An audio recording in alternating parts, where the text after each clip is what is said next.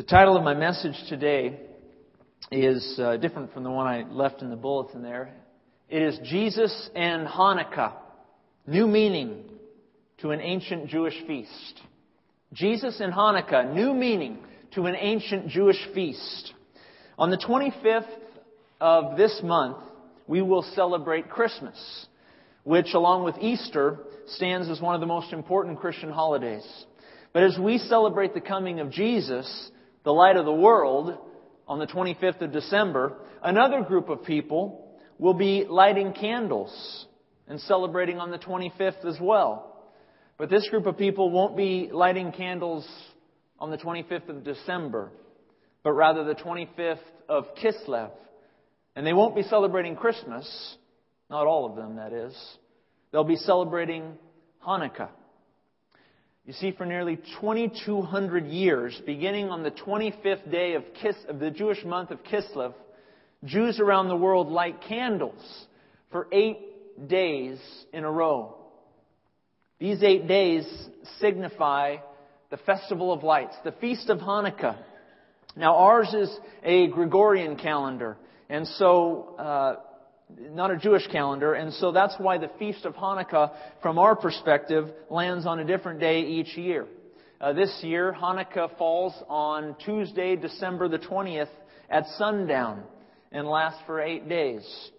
Now, you might be wondering, why have you decided to speak, to take a message in the Advent season and devote it to Hanukkah rather than Christmas? Shouldn't we focus on Jesus this time of year? And my answer to that is absolutely. We should focus on Jesus at a time like this. And that's precisely why I'm devoting a message to Hanukkah, the Festival of Lights. You see, you might be surprised to know that the Bible speaks of Hanukkah. Back then, it was known as the Feast of the Dedication. And what might surprise you greater still is that Jesus himself celebrated the Festival of Lights when he lived on this earth. The Gospel of John records Jesus making some fascinating statements in the temple during the time of the Feast of Dedication, the Festival of Lights, Hanukkah. So while Hanukkah is not primarily a holiday about Jesus, today we will learn that it has great significance, not just for the Jew, but also for the Christian. After all, if Jesus honored and gave unique meaning to the Festival of Lights, then we would do well to acknowledge it as well. But before we can truly appreciate what Jesus said during the Feast of the Dedication, we must first learn a little bit about the origins of Hanukkah. And for those of you who have been with us in our study in Daniel, some of this will be a little bit familiar to you. You see, Hanukkah began amidst circumstances prophesied of in Daniel chapter 8. In the 8th chapter of Daniel, Daniel foresaw a cruel leader. I've got a bust of him behind me in just a moment. His name, Antiochus Epiphanes. There he is. Antiochus Epiphanes. Who was this man? He was king of the Greek Seleucid Empire from 175 to 164 BC. Daniel said in chapter 8, he prophesied of this man who was to come, who Daniel called the little horn in Daniel chapter 8. And Daniel said of this man that he would exalt himself as high as the prince of the host, as high as God. And sure enough, Antiochus Epiphanes named himself Theos Epiphanes, meaning God manifest. He also murdered the much beloved Jewish high priest Onias in 171 BC. And he, in lieu of, instead of Onias, he installed these quasi-priests, men who were loyal to Antiochus and who were sympathetic toward Greek religion and culture. Daniel also prophesied in Daniel 8, 11, and 12 that Antiochus would take away sacrifice and would profane holy days. And sure enough, Antiochus abolished Sabbath worship and sacrifice. He was a man who looked at all the Jewish worship and ceremony and said, enough. We're going to do away with this. And then came what was known to the Jew as the Hesychus Mesomem, the abomination of desolation. In the year 167, Antiochus walked into the temple and he erected a statue of Zeus, the Greek god. And he took a pig and he put it on the altar in the Jewish temple and he slaughtered the pig, profaning the altar of the temple in 167. That was what caused an uprising in Israel. You see, a family from a man named Matthias and his sons, most notably a man by the name of Judas Maccabeus. He rose up, and this man rose up in defense of the Jewish people, in defense of Jewish worship. And in the year 165 BC, on the 25th day of Kislev, or prior to the 25th day of Kislev, Judas and his men fought against the Greek armies and defeated Antiochus. It was amazing. This small group of Jewish peasants, farmers really, they took up arms and they went to defend their country, their honor, and the worship of their God. And they fought against Antiochus Epiphanes and they defeated him in the year 165. And on the 25th day of the Jewish month of Kislev, Jewish Maccabeus and the victorious Jews re-entered the holy temple in Jerusalem. They removed the statue of Zeus and they began a process of rededicating and cleansing the temple for worship again. In the process of this rededication and cleansing, they lit the menorah in the temple. And the menorah had 7 candles on it. It was a temple element, and they restored some of the temple elements, and they lit the menorah on the 25th of Kislev. But there was only enough oil for 1 day of burning the candles. And yet tradition has it that despite the fact that there was only 1 day's worth of oil in the menorah, that menorah in the temple burned for 8 consecutive days. A miracle. And it confirmed to Judas Maccabeus and the Jews that God was with them, that He was watching over them, that He had in fact helped them in their conquest over Antiochus Epiphanes. In the eyes of the Jew, what happened in the temple that day, as the menorah was lit, not for just 1 day, but for 8 days, it was a miracle. Confirmation of God's favor. And so it says in the Apocrypha, in some extra biblical writings from the book of 1 Maccabees, it says this in 459, "Then Judas and his brothers and the entire congregation of Israel, they decreed that the days of the dedication of the altar should be observed with joy and gladness on the anniversary every year for 8 days from the 25th day of the month of Kislev." So today, in commemoration of the Maccabean revolt and the rededication of the temple, Jews worldwide, on the 25th of their month, light 8 candles, begin to light 1 candle for each 8 days in their home, in honor of the miracle of the menorah in the temple. You and I know it as the Feast of Hanukkah, from the Hebrew word Hanak, meaning to dedicate. Now, I've given you a brief history, a few summary points of what Hanukkah meant for the Jew.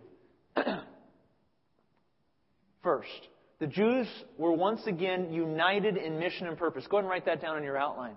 At this moment in time, at this moment in history, they were being persecuted and harassed, and they rose up, and together they fought against the Gentile ruler, the cruel ruler of Antiochus Epiphanes. They defeated him, and as they came together, the Jewish people were once again united in mission and in purpose. Secondly, the Jews honored God for preserving their physical lives. There was a period of national uprising, of spirituality. There was a return to worship.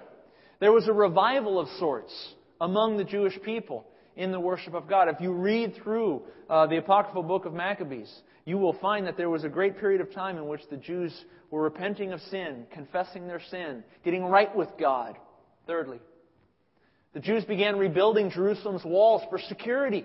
It says also in the Maccabees that they were motivated to rebuild the walls to protect themselves from this ever happening again.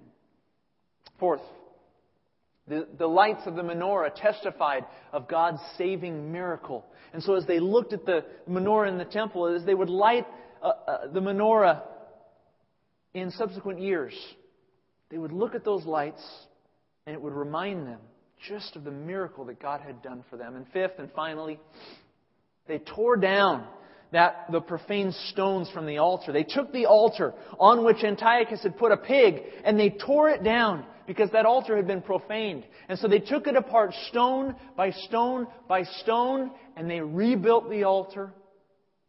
They cleansed the temple. They removed the profaned stones.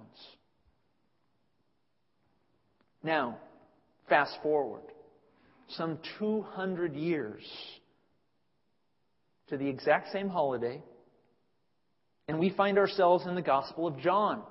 And Jesus is walking in the temple area to celebrate, no less, the Feast of Dedication, Hanukkah, the Festival of Lights, just a few months before His death on the cross. Turn in your Bible to John chapter 10. John chapter 10, beginning in verse 22. And this is what John has to say.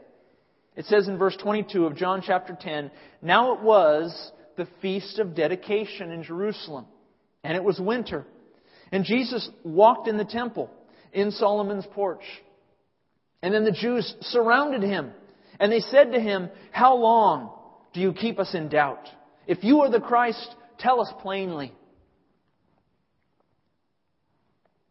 Here we have Jesus entering into Jerusalem at the Feast of Dedication, unequivocally the festival of Hanukkah. And Jesus walks into the temple area, and He goes into the temple area, and He goes off to the east side of the temple, in which is a place called Solomon's Portico or Solomon's Porch, and it has a bunch of Roman columns, Greek columns, up and down, and it's covered, and it's a nice area in which rabbis come to teach or to interact with one another. And He enters the temple area, and He goes off to the side to Solomon's Porch. He's there to celebrate and to join in with His fellow countrymen the festival of Hanukkah, the Feast of Dedication. It was the same place where Jesus went, Solomon's Porch. It was the same place where Peter and John would later heal the lame man in Acts chapter 3. It was also the same place where the early Christian church would meet together right after the ascension of Jesus, to interact and to teach and to talk with one another before serious persecution rose up against them. And you can see that in Acts 5:12. And the Jews, they intercept Jesus. He walks into the temple, but they intercept Him. And they pull Him aside and they surround Him. And they say to Him, "Tell us, are you the Christ? Are you the Messiah?" Jesus wasn't picking a fight that day. He had come to honor the feast. But instead, He had been confronted by some hostile Jewish leaders. Now, you know what this is like. Because the holidays are coming up. Christmas is coming. And you know that crazy uncle in your family who on Christmas dinner, while the whole family is gathered around and having a grand old time, decides to bring up what he doesn't like about the president. Right? You know that crazy uncle? Raise your hand. Raise your hand if you are that crazy uncle. Okay, a few of you, right? All right. You know, you got that one person who everybody's gathered around Christmas dinner, they're having a great time, great conversation, and then there's one family member who just goes all negative on us. And he talks about politics and about, the ills of this world and this, that, and the other. And all of a sudden that wonderful Christmas dinner turns into this dark and dreary conversation about what's wrong with the world. Well, that's what's happening here. Jesus has walked into the temple in honor of the feast. He's celebrating the feast, just as He celebrated many feasts before it. And the Jews intercept him. Men who also should be celebrating the feast. They intercept him. And they pull him aside and say, tell us, are you the Christ? Tell us plainly. So Jesus obliges. Verse 25. Jesus answered and said to them, I told you, and you do not believe me. The works that I do in my Father's name, they bear witness of me. But you do not believe, because you are not of my sheep. As I said to you, my sheep hear my voice, and I know them, and they follow me. And I give them eternal life, and they shall never perish, neither shall anyone snatch them out of my hand. My Father who has given them to me is greater than all, and no one is able to snatch them out of my Father's hand. I and my Father are one. Jesus said, look, I've already made this clear, but you've chosen not to believe. My miracles, Jesus said, they testify of who I am. And you've seen them yourself. And still you don't believe. And so it's clear. You're not my sheep. For my sheep, they hear my voice. They watch my miracles. And they follow. Why? Because they know me. And I know them. And because we're in relationship with one another, I give them my life. Eternal life. Life that can never be lost. Never perish. Neither shall anyone snatch them out of my hand. Why? Because my Father who is greater than all will not allow it, and I will not allow it, and I and my Father are one. The Jewish leaders, they didn't know Jesus. Oh, sure, they watched Him. They heard Him. They even saw Him perform miracles. And still they were blinded. In large part because of their own desire for power. And they didn't understand how this peasant carpenter from Nazareth had attracted such a following. They didn't understand it when they were the aristocrats. They were the leaders. They were the ones in power. How could this carpenter amass such a following? But they did understand one thing that Jesus said. They understood Jesus' final words in verse 30 with crystal clarity. When Jesus said that I and my Father are one, the Jewish leaders knew that Jesus was claiming to be divine. And so it isn't surprising what happened next. Look at verse 31. Then the Jews, they took up stones to stone Him. And Jesus answered and said, many good works I have shown you from my Father. For which of those works do you stone me? And the Jews answered Him, saying, for a good work we do not stone you, but for blasphemy, because you, being a man, make yourself God. They picked up stones. They picked a fight with Jesus during a religious festival, no less. And when they didn't like His answer, they picked up stones to kill Him. Why? Because in their eyes, He had just blasphemed. He had just called Himself God. They couldn't kill Him because of an immoral action. They said, for a good work we don't stone you. We know you've been doing good works all over. In fact, we can't see any action that we can fault. But for blasphemy we're going to stone you, they said. Because you, being a man, make yourself God. Now Jesus' answer was a challenging one, especially for us today. But it's a memorable one. Notice what He says in 34. Jesus answered them, is it not written in your law, I said you are gods? If He called them gods, to whom the word of God came, and the Scripture cannot be broken, do you say of Him whom the Father sanctified and sent into the world, you are blaspheming? Because I said, I am the Son of God? Here we find Jesus quoting from Psalm 82, and I want to read it for you. Psalm 82, it reads as follows. Verse 1, God stands in the congregation of the mighty. He judges among the gods. How long will you judge unjustly and show partiality to the wicked? Verse 6, I said, you are gods, and all of you are children of the Most High, but you shall die like men and fall like one of the princes. Confusing passage, but it's quite clear when you take this bit by bit in context. The word God here in Psalm 82 is a reference to earthly judges. It says as much in verse 2 of Psalm 82.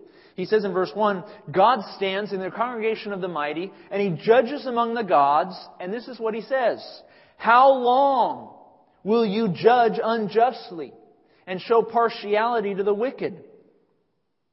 He's calling earthly judges gods. And God is calling them to account, saying that if they don't reverse course, they will die, just like men, just like princes.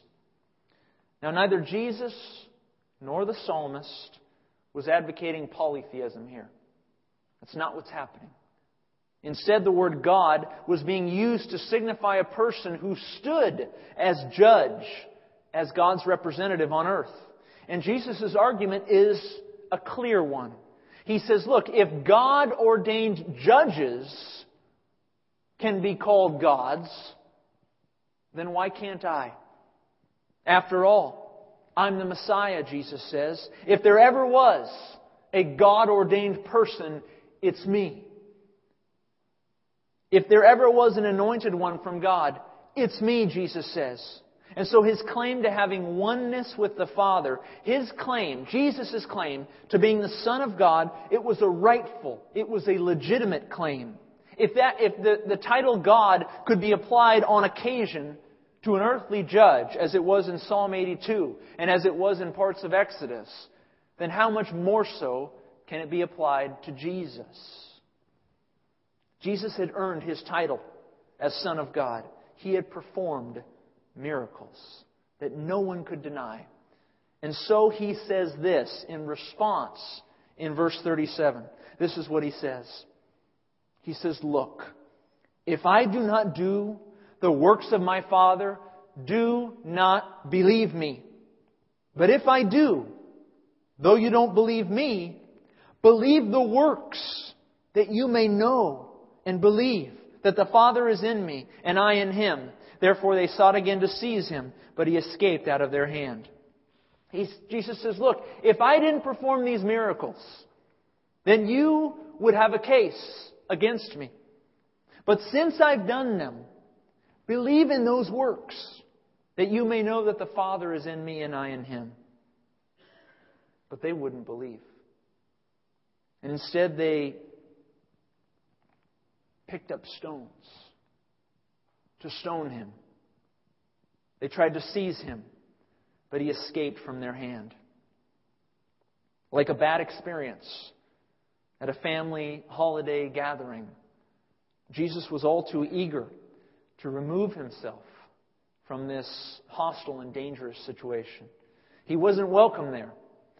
And so He left. He left the festival of Hanukkah, even though the festival was just as much about Him as it was about the Maccabean patriots 200 years before Him. When you think about it, the parallels between Hanukkah and what Jesus did right then and there in the temple are numerous. Let me show you. First, at Hanukkah we learned that the Jews were once again united in mission and in purpose. What did Jesus do when He celebrated the Feast of Hanukkah? When Jesus celebrated Hanukkah, Jesus expressed His unity with the Father. He came in and said, this is a festival about unity, right? This is a festival about bringing the Jewish people back together in unity, in worship. And I tell you, Jesus says, I and the Father are one. Secondly, at Hanukkah, the Jews honored God for preserving their physical lives. They thanked Him and said, thank you, God, for preserving us against Antiochus Epiphanes, for protecting us, protecting our people. What did Jesus do? Jesus declared that eternal life was found in Him. He said, not just physical life. Physical life, that's good. I've come to bring you eternal life. Eternal life that can never be lost. Thirdly, at Hanukkah, the Jews began rebuilding the walls for security. What did Jesus do? He talked about eternal security. He wasn't worried about the walls around the temple. He was concerned with the topic of eternal security. And he said over and over and over again, at the Feast of Hanukkah, no one can take my sheep out of my Father's hand. They are eternally secure when they believe in me. Fourth, at Hanukkah, the lights of the menorah testified of God's saving miracle. The people, they looked at the lights and they realized as they saw the light, they said, God performed a miracle 200 years ago when He saved us from Antiochus Epiphanes. What did Jesus do? Jesus' miracles testified that He was the light of the world. Jesus said, look at my miracles. Look at my miracles. He said it over and over again in John 10 to the religious leaders. Look at my miracles. If you don't believe me, look at the miracles. Can you not see? I'm the light of the world. Fifth and finally, at Hanukkah, the Jews tore down. Having trouble spelling today. Torn down. The Jews tore down the profane stones of the altar. What did Jesus do? Well, what did the Jews do to Jesus? The Jews picked up stones to kill the Holy One. At the time of Judas Maccabeus, they were tearing down the stones. Why? Because they were profaned. There was pig's blood on the altar. And they took it apart piece by piece. And when Jesus came and celebrated the feast and said, hey, I and the Father are one. Forget physical life. I'll give you eternal life. Eternal life that can never be lost. Don't worry about the walls around the temple. I can give you eternal security. Why? Because I'm the light of the world. They picked up stones to kill Him.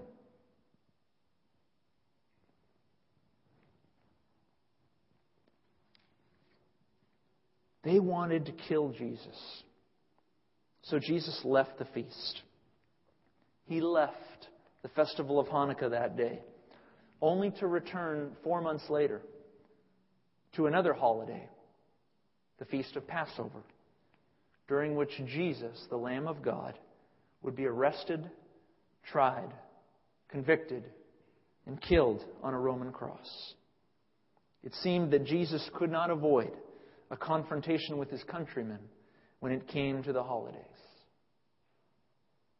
And in the time when the Jewish people were to be honoring their God, instead they were, unbeknownst to them, harassing Him, persecuting Him, and ultimately killing Him at Calvary. You see, friends, the Jewish feasts, all of them, the Jewish feasts were meant to get Israel's attention, to remind them about what God had done in their midst. And Jesus' presence at these feasts proved that greater miracles were still ahead. But the people weren't listening. They weren't heeding what He had to say, despite the fact that the parallels were right before their eyes. And the question today is, are we listening? Are you listening? Christmas is about Jesus, no doubt. We all know that. But even Hanukkah, when you consider its history and the miracles surrounding it, all of it points to Jesus. All of it does.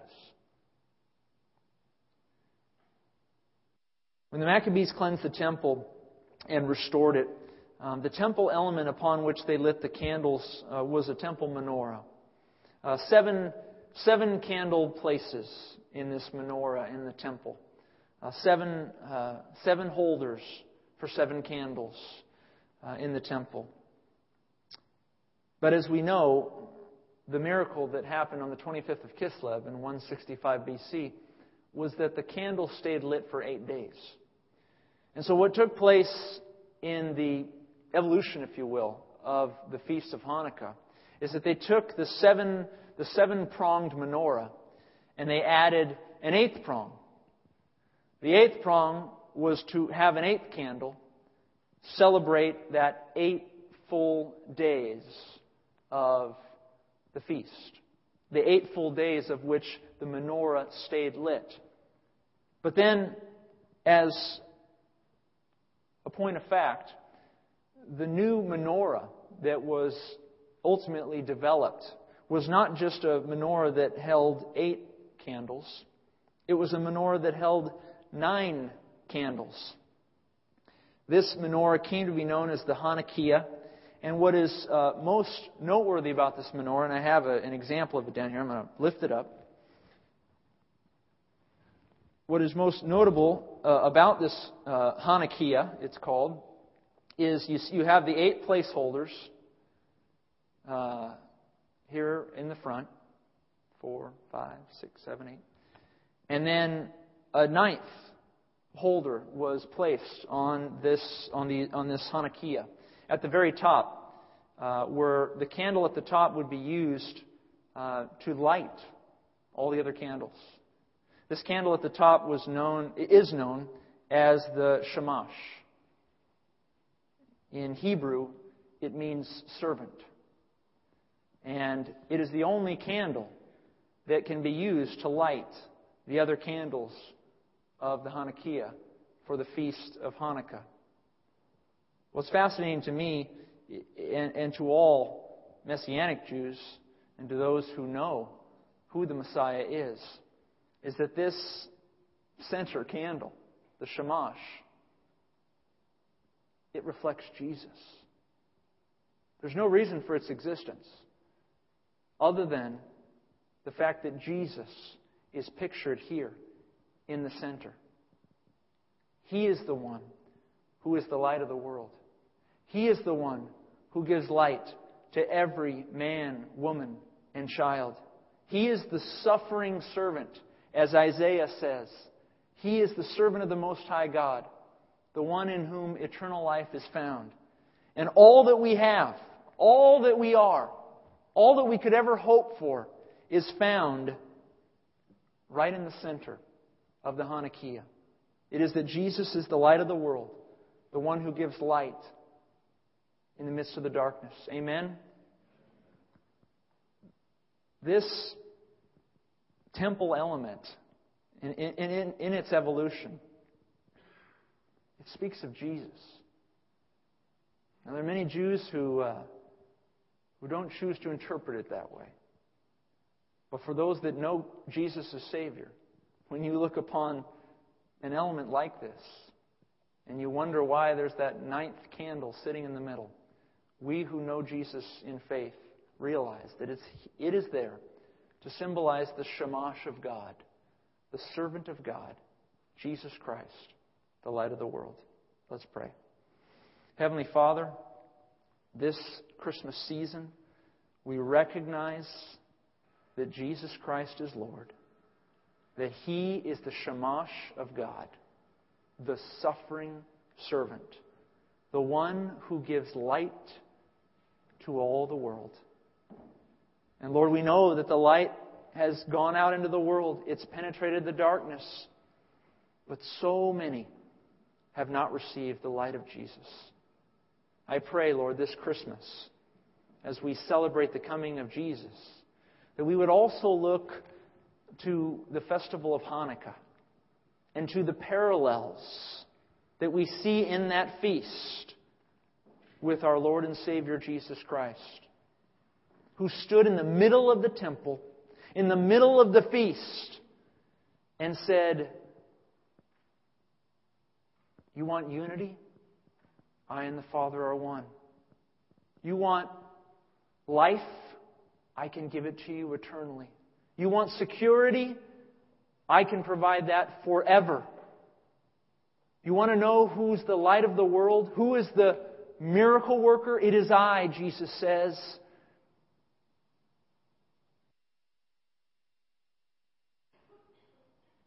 And though Lord, we're often in a position where we're having a moment of revival and tearing down altars profaned by swine's blood, we also know, Lord, there are moments where we're picking up those same stones in our pride and in our arrogance. God, I pray this Christmas, in this Hanukkah season, that we would recognize who You are, who Jesus is. He is at the center of our life. He is the light of the world, the Shamash of God. We honor Him this season. And we pray, Lord, that You would be at the center of our hearts. In Jesus' name we pray. Amen.